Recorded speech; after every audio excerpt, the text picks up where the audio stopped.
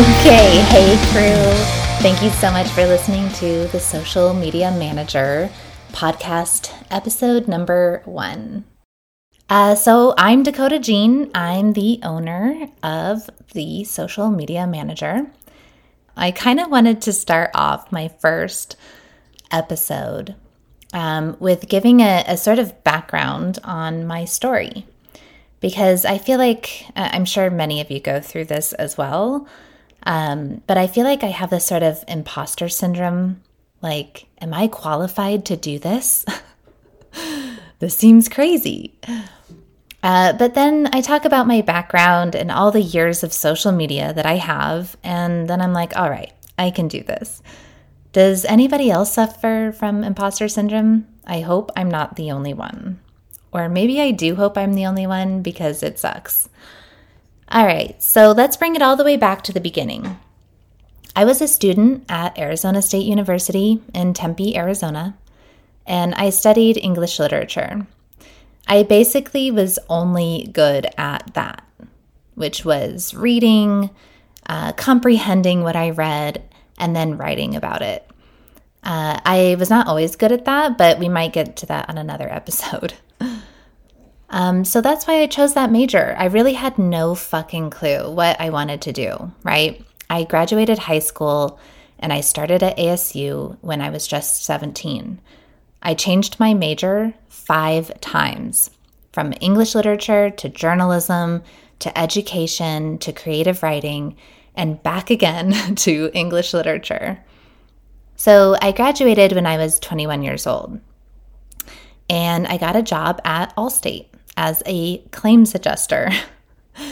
No offense to anyone who loves being a claims adjuster. I fucking hated it.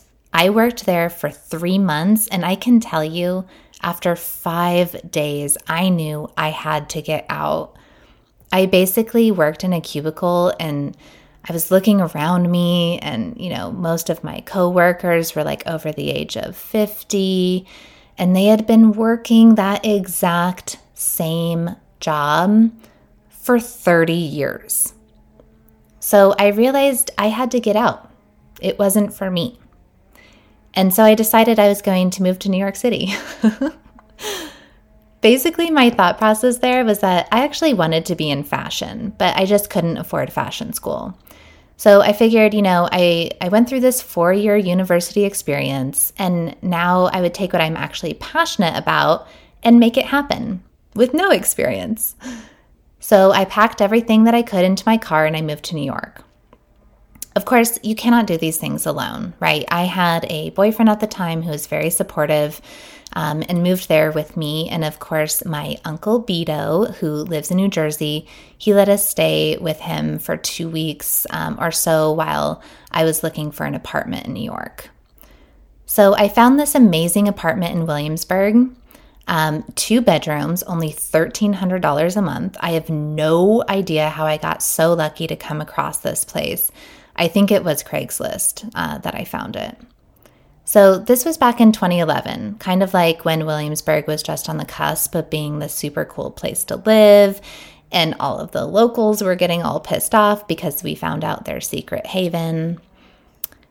But I hustled really hard, and I found an internship almost immediately with this PR company. And again, just like at Allstate, I knew within just a couple of days that there was no way I was going to continue being an intern with this PR company, lugging around clothes from the Upper East Side to Hell's Kitchen to the West Village and back. Like, no way. Also, I am not going to get coffee for you people. Like, this is not what I moved to New York City to do. So I was lucky enough to see that Nicole Miller was looking for interns. If you don't know, Nicole Miller is an amazing American fashion designer and has been in the industry for about 40 years. Just an amazing woman all around. So I somehow land this awesome internship at Nicole Miller. And I'm telling you, I looked stupid. Everyone looked freaking awesome and fashionable, and I was all professional looking. And I was just really embarrassed. But somehow I still got the internship. And not to mention, like, internships usually require you to be in college, but they let it slide. So I must have impressed them somehow. So I worked for free as an intern for 7 months. I worked in every single department. I learned so much that I probably never would have learned in fashion school. Like, I learned everything from designing clothes to the production of the clothes to selling them, what trade shows looked like, and buying appointments. So my mentor, who was actually the CEO of the company, and he actually tragically passed away a couple of years ago, his name is Bud Conheim. He really took me under his wing and showed me the ropes, and I just adored him. I took everything that he taught me really seriously, and I'm really glad that I did. So basically, after 7 months, I went into his office and I was like, I was just super nervous because I was about to ask him for something really big. And I was like, listen, I am starving. I need to make money. If I'm going to continue being here at Nicole Miller, and don't get me wrong, I do not want to be anywhere else. Nicole Miller is the place for me. I want to be here. I don't want to get another job. So, can you please start paying me? And you know what he said? He said, I thought you would never ask. So that was my biggest lesson that I learned as an intern. I learned that, of course, you're not going to get anything handed to you, right? You have to ask for it. I probably could have been getting paid much earlier, but whatever. It was obviously worth it. I got a job, and I actually got a job as the brand and retail coordinator. And what that looked like was really honing in on what the brand looked like, smelled like, felt like, sounded like in our retail stores. So everything from the music to what our associates were wearing, the words we were using, and of course the merchandising. So what our racks looked like and what our mannequins were wearing. So that was really what I was doing. I was quickly promoted to the director of retail. I definitely did not deserve this, by the way. I was like 22 years old and I was a director of a company, like an executive of a company. But that's what Bud did. He empowered me to really take control and make shit happen. And that's exactly what I did from day one. He gave me an aggressive goal and he was like, we are not making money in our retail stores. So we're either going to shut them down or you have to turn things around. And I was like, well, since you just gave me this job, I suppose I'm going to turn things around. And basically I did. So little backtrack, I guess. I did a study abroad semester in London when I was in school, and I studied international economics there.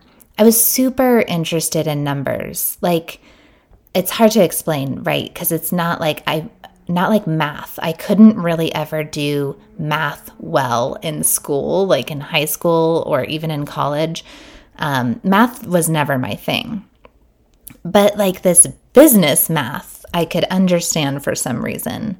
I took those learnings into this, and basically looking at the numbers, it was pretty easy to see where we were spending too much. And so I realized that we were buying too many clothes, which is hilarious. As Nicole Miller stores, like, you want to have all of the clothes, right? Well, not necessarily. Women who are buying Nicole Miller in Soho aren't necessarily buying the same things and not even necessarily the same sizes as women in Los Angeles. So I got really good at buying. I just looked into what styles and sizes sold well in each city, and we started making a profit.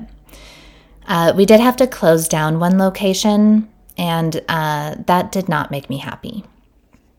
So because of that, I actually started entertaining new opportunities because, I was getting job offerings left and right at that time. So a headhunter contacted me, and she basically gave me 3 options for jobs. I think, one was Ralph Lauren, one was Haute Hippie, and the third one was Dash, which is the Kardashian-owned boutiques. And I ended up getting the Dash job.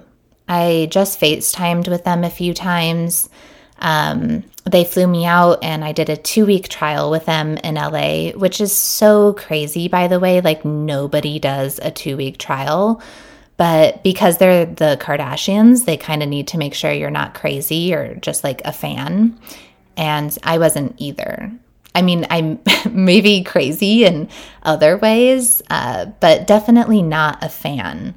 I never watched the show before. I didn't really have a clear idea of who they were, in all honesty. So it worked out. When I worked there, I basically was given, once again, some really aggressive goals. Because I shit you not, the stores, and I hope I can say this, I think my NDA is cleared by now, but like the stores were doing so poorly that it was actually concerning. So, example, the New York City Soho Dash store, like that bank account only had $4,000 in it when I started. And I was like, what is happening? To give you some perspective, the Soho store was, I think I'm remembering this right, around $63,000 a month in rent alone. And like, that's on the low side, by the way. We were kind of grandfathered in. So yeah, basically we were making all this money every month, but barely breaking even. So my job was really to turn that around. And at the time, each store had these amazing people who worked there who kind of took social media into their own hands and created their Dash store Instagram accounts, which I just thought was brilliant because they wanted to bring people in. And that's really what I wanted to do too with my aggressive goals. I knew that I needed to not only make the stores look amazing and hire these amazing Dash dolls and create an amazing retail strategy, but I also really needed to do some marketing. And just because the Kardashians owned it didn't mean that we were just getting all these people in the store and, those people buying things. It really was a real business that I had to turn around. So what I did is I decided to have all of the stores stop posting. And I took the largest account, which was the Los Angeles account, and made that the main Instagram account for all of the boutiques. And I just started posting. And it was just kind of working. And I needed help because that's a full-time job, as we all know now. And I wrote a Dash brand guideline, called it the Dash Bible, which really included, like, what are we saying to people? What is the message we're getting across? What's the photography style like? And I gave that to the managers, and I said, if you can come up with some posts every week, like some flat lays, photographs just on your phone, of the Dash dolls wearing the product, or even pictures of your beautifully merchandised racks, or mannequins, or window displays, and just send them to me. And if I like them, I'll post them. And that's what happened, and it grew like crazy. Up 58% in less than a year to over 1.2 million followers. And, this was back in 2013, before brands were utilizing Instagram to the extent that we do today for marketing. We were kind of ahead of the curve in that way, marketing the stores. So that is kind of how I got into social media. And there's really a lot more to uncover here. And I know there's always a lot of questions, especially when I talk about the Kardashians as my bosses. So here's a few things that I'll tell you. The Kardashians were wonderful to work for. I know that's a question I get a lot. And no, I'm not going to tell you who my favorite is. And the reason why I quit, we can talk about that. There was a show that they were creating, kind of like an offshoot of Keeping Up with the Kardashians, called Dash Dolls, We were already being filmed a lot in the store, and it was kind of like no big deal for me. I just remember watching football one Sunday and getting like a million text messages at once saying that they just saw me on the Kardashians. And I was like, what? Like, first of all, you watch that show? And second of all, what are you talking about? It was really weird to see myself on TV. I didn't think that any of that stuff would be put on there. I didn't think it would be very interesting, but anyway, so they were getting kind of serious about showing their business and kind of what it's like to be a Dash doll. Okay, but then it got weird. They basically hired a couple of models to be the Dash dolls, even though we had an amazing staff already who were all gorgeous, right? So they hired models and I had to like manage them like employees. It was kind of weird. They needed to learn the ins and outs of Dash, and so I had to train them. So I was a part of the pilot episode, and at the time, my boyfriend was with me, and they had us go out to dinner, and they filmed us eating, and they had him ask me questions about what was going on with my job, and I would answer them. So the producers would have him ask some really weird questions, like, why do the Dash dolls hate you? And I had this amazing rapport with my girls, like maybe except for with one of them. So it was just kind of weird. And then I felt like it was just like I was lying because they were trying to create this drama that didn't exist. So I was just unnaturally like, yeah. And it was just so stupid. So I walked home that night and I read over the contract that E! Entertainment gave me. And it was 35 pages long. And I can't remember all of the specifics, but I just was not okay with it. Basically, they would own things that I created and sold up to 10 years after the show aired. I can't remember the percentage, but either way, I was like, no, this shitty show is only going to last one season, which it did. And I have to be like married to them for 10 years and they pretty much own everything. No way. So I was like, I'm not going to do this show. I told E. I went to the Kardashians and I was like, I don't feel comfortable doing this show. And they were like, oh, that's totally fine. Like, we want you to be a part of it because we want to tell this story. But that's totally fine. But so I decided not to do the show because it really wasn't my thing, right? Like, I didn't sign up for that. And it just made more sense for me to kind of be in the background. So, of course, the show goes on, and I'm still working there, and the camera crews are there every day, all up in my biz. And we're not selling because everyone, was so concerned about how they looked and how they sounded, as opposed to actually selling to our customers.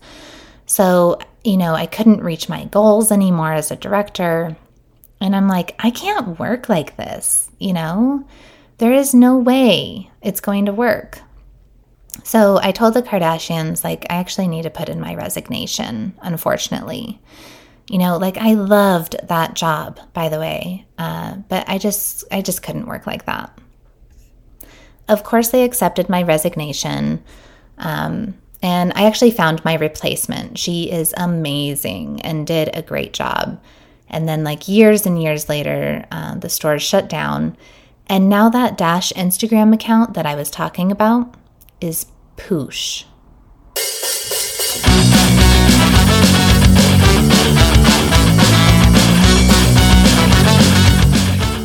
Okay, so let's flash forward. I moved back to New York City.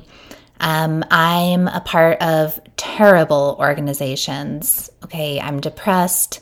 I get fired from one of my jobs because basically I only worked there for 3 months and they were going bankrupt, and they actually fired me a week before they went bankrupt, which was sort of nice because I was able to get some unemployment benefits. But anyway, so I didn't know what to do. So I actually started selling my vintage collection that I had been collecting since I was a kid.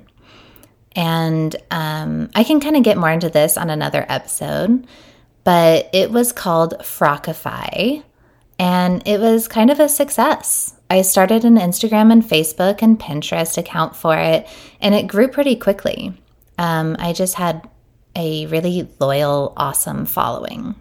And then I moved back to Arizona, where I graduated college. And basically, I was in the darkest time in my life. I didn't really realize it at the time, that it was the darkest time of my life. But I was going through a divorce. I was feeling like my vintage business wasn't very lucrative, like it was making money, but I wasn't like really taking home any money. And it was just kind of not fulfilling for me anymore.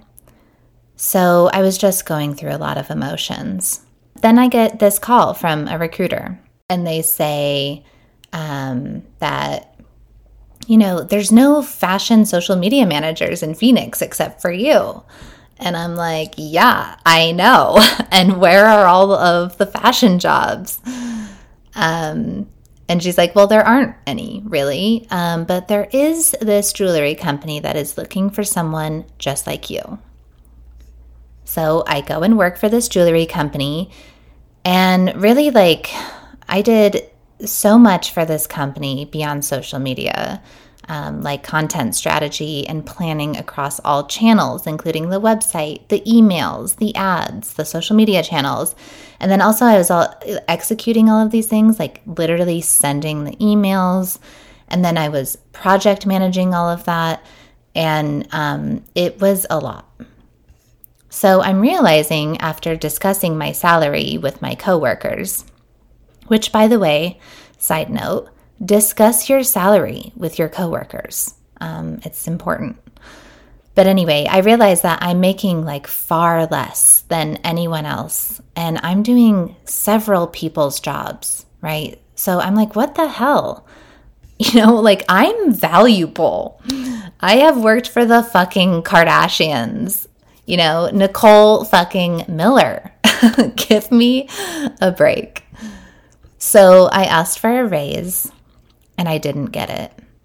And I knew that this was my cue to leave corporate life and start my own business. I can do this really well. So why don't I just do it? And then I acquired a couple of clients through people I know and through LinkedIn. And all of a sudden, I'm making enough money with, my quote unquote side hustle while I'm working for the jewelry company. And I was like, I don't like working for this jewelry company anymore, because I want to make money and I want to be happy. And I want to do what I want to do, which is social media. So I quit, all on good terms for the most part. And that is when I started the Social Media Manager. And that's really where we are today. So this venture, as it is right now, I'm sure there will be some changes and I'll need to pivot. But what it really is this free hub for you, your business, your brand, whatever it is that you're trying to grow digitally. This is going to be your hub to getting your updates, to what's happening in social media, your tips, your tricks, all of these things that are going to be useful for you, for your business to grow. Ideas on how to really maximize your social media to turn your audience into customers without making them feel like customers. So that's really what my focus is going to be on. And in the world of social media, there's so much more to it that, we're really going to be covering just awesome businesses and entrepreneurs who are utilizing social media to grow their business. And, I'm on this journey too as an entrepreneur, and I would love for you to be on this journey with me. And hopefully, this will be useful for some people. I don't know if it's a good idea yet, but I do hope that I can help a few people with their business because this is something that I'm really good at, and I want to share what I learned with you. Even if you're just starting from scratch, or if you have hundreds of thousands of followers, we're going to have some content for you, either on the podcast, on the blog, or our newsletter. So this is what I need from you. If you could throw me some ideas for what you want to learn, or just anything you want to hear about when it comes to social media, do me a favor and direct message me on Instagram at Dakota Jeane, DakotaJeane. And then if you know of anyone that I should be interviewing, just go ahead and throw me some names while you're at it. So thank you so much for listening to the first episode, and I'll see you next time on the Social Media Manager.